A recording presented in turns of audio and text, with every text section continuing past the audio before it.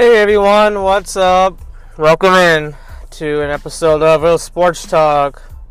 Real Sports Talk by Niraj. Hope you're all doing well. Took the day off yesterday as traveling soon, and hopefully everything goes well with all good blessings of everybody that has been with us and is supporting us even from far away, even close by. Hopefully we don't make everybody too mad in the process. But it is time for getting a little break from everything and hopefully having some fun. And yep, this will be the final episode for a while from me, so we'll get into a lot of things hopefully when I get back. But to kick off today's episode, want to recap the NBA Finals Game 4 between Milwaukee and Phoenix. As you know, I have been hoping for, I think a lot of people were hoping for a close game between these two teams ever since the finals began. And we actually got that yesterday, which was really a great game, very close down the stretch. And in the end, the Milwaukee Bucks have tied up the NBA Finals with a 109-103 victory over the Phoenix Suns. I mean, what a game. The Phoenix Suns definitely came out, played much better. Stayed with it the entire game, but in the end it came down to supporting cast and clutch shots, clutch blocks, and key turnovers. I think Middleton dropped 40 plus points. Giannis had 26, I believe, and I mean together they were able to overcome a pretty poor performance from Jrue Holiday, but I mean, Middleton was just hitting shots, and this is what he can do sometimes when the pressure is bright and you got to get a shot down there. In the end, he can deliver, and the Bucks, I mean, they were trailing most of the game, I would say, until they really started to hit shots and get into their sets very, very well. The Suns, on the other hand, I mean, you just haven't seen them play as well these last two games, particularly like DeAndre Ayton, Chris Paul. I mean, Chris Paul had a crucial turnover. Giannis was able to get a steal on him. And that was pretty much it. Like, that was kind of the way the game ended, was just Milwaukee Bucks being active defensively, not giving the Suns a chance to tie the game. Or taking away the opportunity for the Suns to tie the game. Booker dropped 40 plus points, but I mean, Chris Paul had a very low scoring game, and I mean, Mikal Bridges played okay, but to the point where it wasn't enough. The Suns didn't get enough shot making from their perimeter at all throughout the game. There's a lot of easy shots. Obviously, the Bucks were able to kind of work their way back into this game, not getting down by too much. I mean, Mike Budenholzer pushed all the right buttons. And really, you just saw Chris Middleton play at a high level, the way that he can play, and why he is, talked about so much. If he can play like this, I mean, the Milwaukee Bucks have a chance in any game, This was a great game. It was physical. You saw a lot of key baskets from both teams, a lot of great block shots by both sides. But Phoenix just got outworked. Their scoring duo of Booker and Paul really didn't work out in this game. I mean, it was all Booker, to be honest. He was hitting shots and stuff, but by the end of that game, you could just see he was just pressing a lot, and it didn't turn out so well for Devin Booker at the end of this game in terms of the shot-making ability. But hey, this is what people wanted to see, right? The Suns under extreme, intense pressure, because they've had it easy this postseason run, and Chris Paul was kind of playing a little bit loose here and there. Start of Game 3 and then Game 4, also the same kind of thing. So, really, to be honest, all the pressure, all the attention shifts back to the Phoenix Suns now, because we know the history of it when teams go up 2-0 and what can happen. And so, we're seeing that right now in front of our eyes, where the Milwaukee Bucks have all the confidence in the world right now, winning 2 straight at home.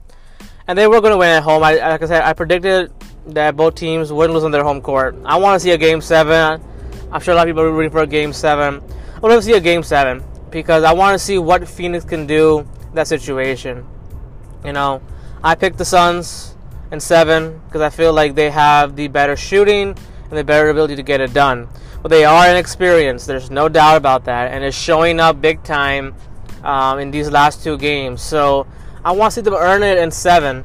And no one ever said their first title was going to be an easy one to get. The Milwaukee Bucks are really showing that they can get it done no matter what at home, and that is the key. That is the key for the Milwaukee Bucks, to keep playing like this, to keep it tight, to keep it close.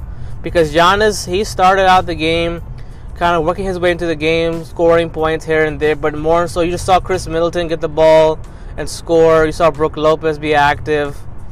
You saw Pat Connaughton try to be more active offensively. So you saw Giannis kind of work his way into the game, where he came up and had his energy saved up for that fourth quarter, and he really took it on out on the Phoenix Suns. DeAndre Ayton, as good as he is, he just cannot score as well and handle as well the last 2 games. And the reason why is he's playing a lot of minutes, and Giannis is making him work down there. There's a lot of things that are being thrown at DeAndre Ayton's way right now, which is what you expected to see after the first 2 games. And the question is, how do the Suns respond? Can they even respond well enough to win Game 5 now is the question. Because the Milwaukee Bucks have been able to defend really well in a lot of spots where the Suns are just missing really shots that they usually make. And when you don't get those shots going and you keep them under 118 points, it's a good chance that the Bucks are going to be able to win these games. So Phoenix obviously has still a lot that they can kind of fix and make adjustments to, but it just feels like if Chris Paul, Mikal Bridges don't step it up and be like playing as well as Devin Booker plays, the Suns are going to have themselves in a tough spot in Game 5. They're going to need more from their supporting cast in Game 5. I mean, their shooting has been off a lot from three-pointers. I mean, they've missed easy shots. The turnovers are a problem, which we've seen more and more now having these last 2 games. So Chris Paul, man, you want to win a championship, obviously you're one of those players that a lot of fans sometimes don't like with your antics, and it's true, he can be very annoying sometimes, but you're Chris Paul. You want a championship. If you want a championship, you got to be able to step it up, dude. You cannot score 8 points or 10 points in a playoff game. Same thing for Devin Booker. Devin Booker had obviously a rough Game 3. He showed up and played much better in Game 4, but it didn't lead to a victory. Chris Paul, I mean, you're wheeling and dealing, trying to make shots, and he definitely missed some shots he should have made. But you're Chris Paul. You've done everything in your career. You got to find a way to show up and play big-time basketball. I mean, this is what it's all about. I mean, if he had played much better last night, maybe Devin Booker wouldn't haven't had to take all those shots at the end. But Booker's so elite that he can get it done if he has it going. But the Suns cannot only rely on his hot shooting to get them past Milwaukee. Milwaukee has really stepped up defensively these last 2 games, really getting in the space of the Phoenix Suns and making them work. And that is the biggest thing that no team in this postseason has done, is make the Suns work this much in terms of getting their shots and defending. And you see the Milwaukee Bucks are doing that. They're doing that in a big-time way, which is why they are now evened up at 2-2. And this is what you want to see, a Game 5 of the NBA Finals. 3 games. Hopefully, we'll get to see between these 2 teams down the stretch. But it's very exciting to see all these things kind of come about. Because early on it was all about Phoenix and Phoenix's shooting and this and that.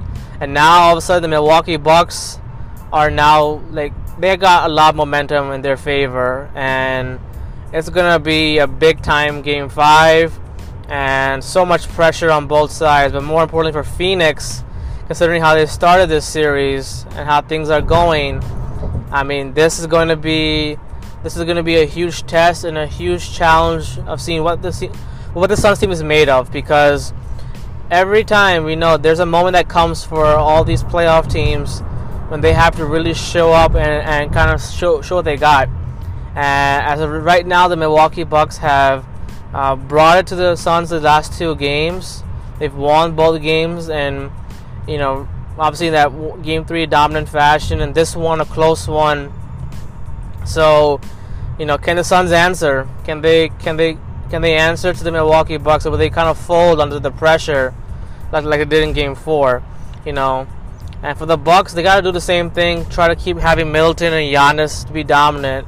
And if Jrue Holiday gets it going once again, I mean, it'll be tough to beat the Milwaukee Bucks. So we're gonna find out a lot about this Suns team that obviously we know outside of Chris Paul and Jay Crowder, the experience is showing up, and the question now is, can they answer? Can they deliver in a Game 5 with everything on the line potentially?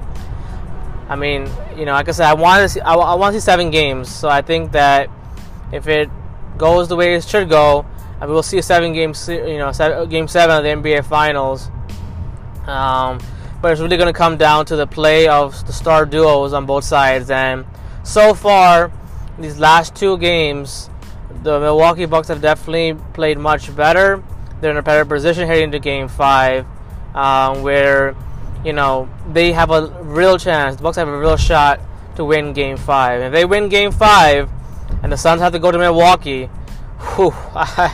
I don't know if Giannis is going to let an opportunity slip at home. If he has a chance to close out the NBA Finals in Game 6, I mean, he will not miss that opportunity. So, you know, let's see now, because I don't know, it's all about history. And like I said before, I just want to see the Suns just win just because of, like, first team, you know, they haven't won a championship in their franchise history, and Chris Paul. But man, like, people have been telling me, some of my close ones have been telling me, the Bucks have it. They have it going. And, they, you know, there's just a lot of confidence right now in the Milwaukee Bucks that, you know, people have been telling me about. I'm just like, yeah, let's see. Although that shooting can get it done. And now I'm thinking, like, whoa, like, this is now going to be pretty crazy to see how these rest of these games go, because we wanted a close game. We got one in Game 4. And hopefully Game 5 delivers the same thing. Which hopefully I'll get to, you know, sit back and enjoy and still be able to watch as I hit, as I travel.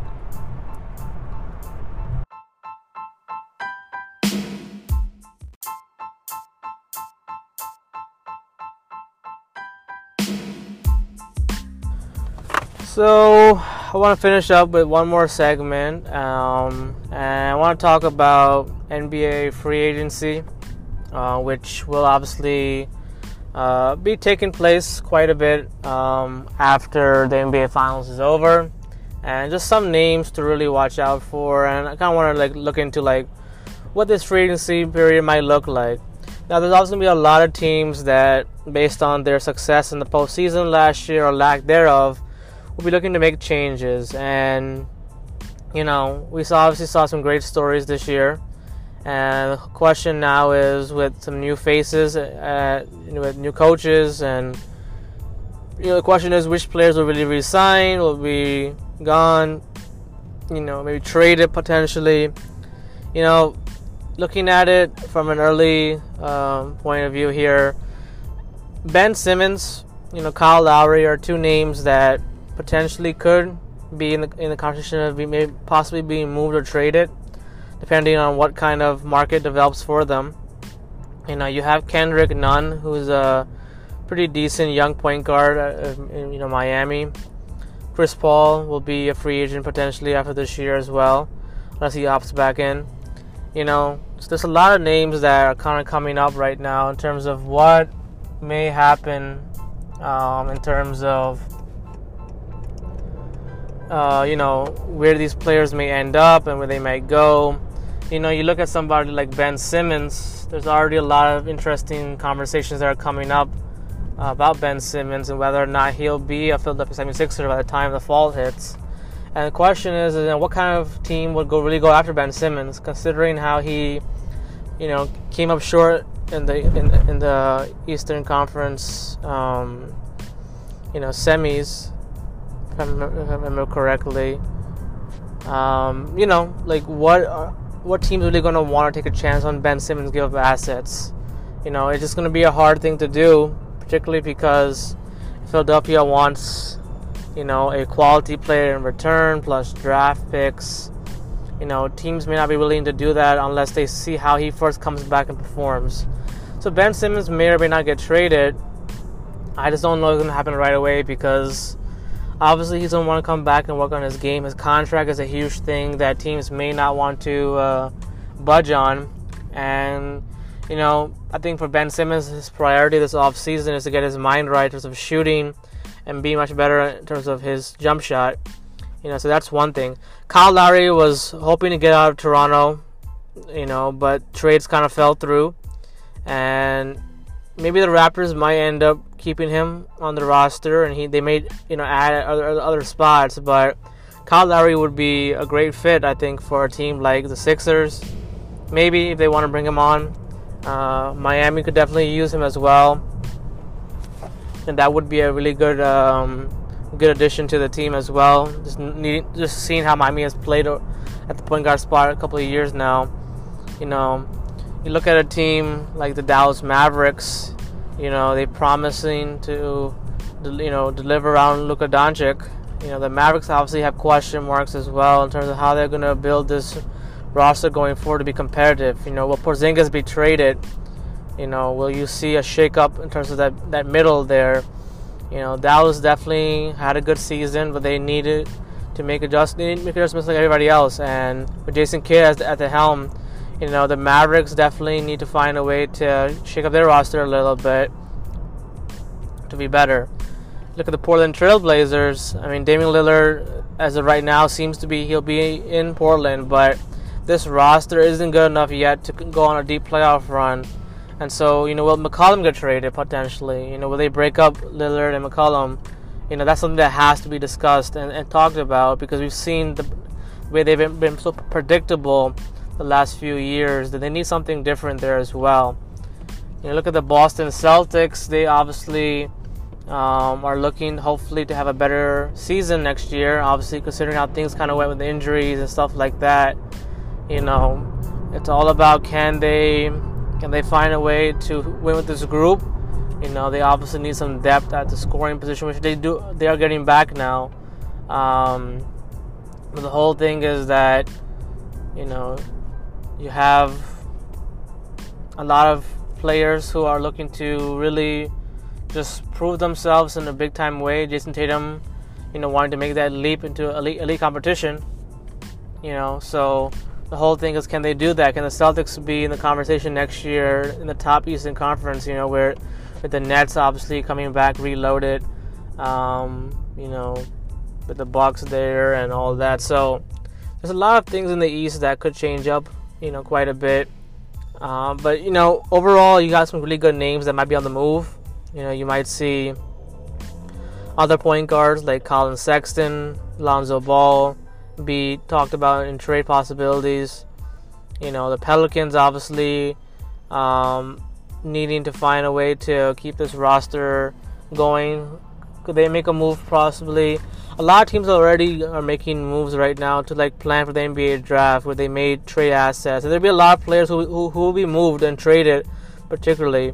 And the question is not about making the flashy kind of move right away. It's about kind of seeing what's out there, and there's quite a bit of questions about who might be available in terms of point guard and shooting forward. So it just comes down to which teams are going to be able to gamble as much, take some risk.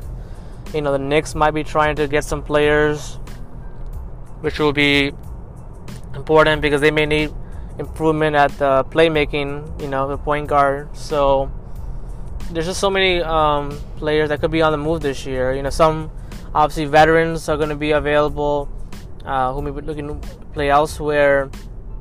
But I look at the teams that were recently in the postseason here, and just looking at Philly, looking at Atlanta. You look at these teams and stuff, and it's just all about these teams are very close to contending for a championship. Just all about getting the experience and the right players to get it done. But for Philly, if they can find something for Ben Simmons that they really like, they have to hold on to him, and hopefully that he can improve enough to the point where he can still be a Sixer. as for the case in the Western Conference, I mean, you look at the Lakers and the Warriors. I mean, the Lakers obviously had a trying year, and they obviously have a lot of question marks at a lot of different spots outside of LeBron and AD. And the Lakers, if they want to make one final run at it with LeBron, they're going to need to get somebody in there who can be a much better point guard. That reminds me, Dennis Schroeder might be available as well. You know, Schroeder obviously going to get paid big time money. You know, the Lakers might look very different next year. The question is, can they be competitive enough? Can they be healthy enough to make a run at it again? You know, that's what it's all about with the Lakers, right? Winning championships right now. So can LeBron and AD still carry this Lakers team next year with probably new faces once again? You know, in the Golden State Warriors, you'll have Klay Thompson coming back, Steph Curry being healthy, Draymond Green there, James Wiseman. I mean, the Warriors might be a big-time players also in free agency as well. It just really comes down to, you know, how do these two teams kind of rebuild their roster a little bit. Most of the Lakers have to kind of reshape their roster because of the success that they didn't have, obviously, with Drummond and Harrell and Gasol. So there's just a lot of things the Lakers and Warriors will have to address. The Warriors obviously need more depth at their shooting forward position. And look at the Lakers. Just can you see them make improvements and be competitive enough again next year? As for the Clippers, the biggest question is, will Kawhi Leonard re-sign? He should be able to re-sign with the Clippers. I don't see why he would not, considering how he obviously found out he has put in a partially torn ACL. Kawhi Leonard would be best to kind of rehab his injury in LA and stay in LA. But you know, there's no guarantee of that yet, because obviously you just want to see how the relationship between him and the Clippers front office kind of goes. You know, so there's just so much that the Clippers, the Lakers have to really address this offseason, because both teams obviously fell short of expectations. You know, so just want to see what will happen. But there will be a lot of shakeup, no doubt. I mean, obviously we'll see probably some trades, some surprises. Which teams really spend a lot of money, which teams kind of spend smartly will be the key. Hopefully the Hornets are able to continue to have success, maybe with LaMelo Ball there. They had some promise last year. You know, some of the smaller market teams are definitely going to have to be more active and try to find a way to be more competitive in the free agency market, pitching and all of that, because you do want to see obviously the big teams, favorites kind of get there, but some of these small market teams like Minnesota, you know, Detroit, although these teams are really far away from contending, but you just want to see if any of these small market teams can attract free agents. And look at the Oklahoma City Thunder. They got a whole lot of picks over the next 2-3 years. Can OKC find a way to maybe surprise and get some stars there? You know, it's all about seeing how they kind of use those picks and develop their teams. But no doubt next NBA season will be a fully normal schedule. There will also be a lot of trades that can happen at the trade deadline as well in the season. For the main teams that I just talked about, I mean, one thing is for sure, you're going to see a lot of teams try to be aggressive in pursuing trades. Some teams are going to be very smart at how they pursue certain players. And question is now, as we see these players come back and be healthy, you know, how they're going to perform under pressure again, you know. Because we saw the Utah Jazz kind of fall short. We saw the Sixers fall short, or the Lakers fall short. You know, you had other teams that just couldn't get it done. Indiana had a tough season. And obviously with new coaches, new expectations, new factors into all of this, a lot of teams are going to look very, very different next year. And I think all the action will really start around the NBA draft. I think that's when we'll see some stuff happen first.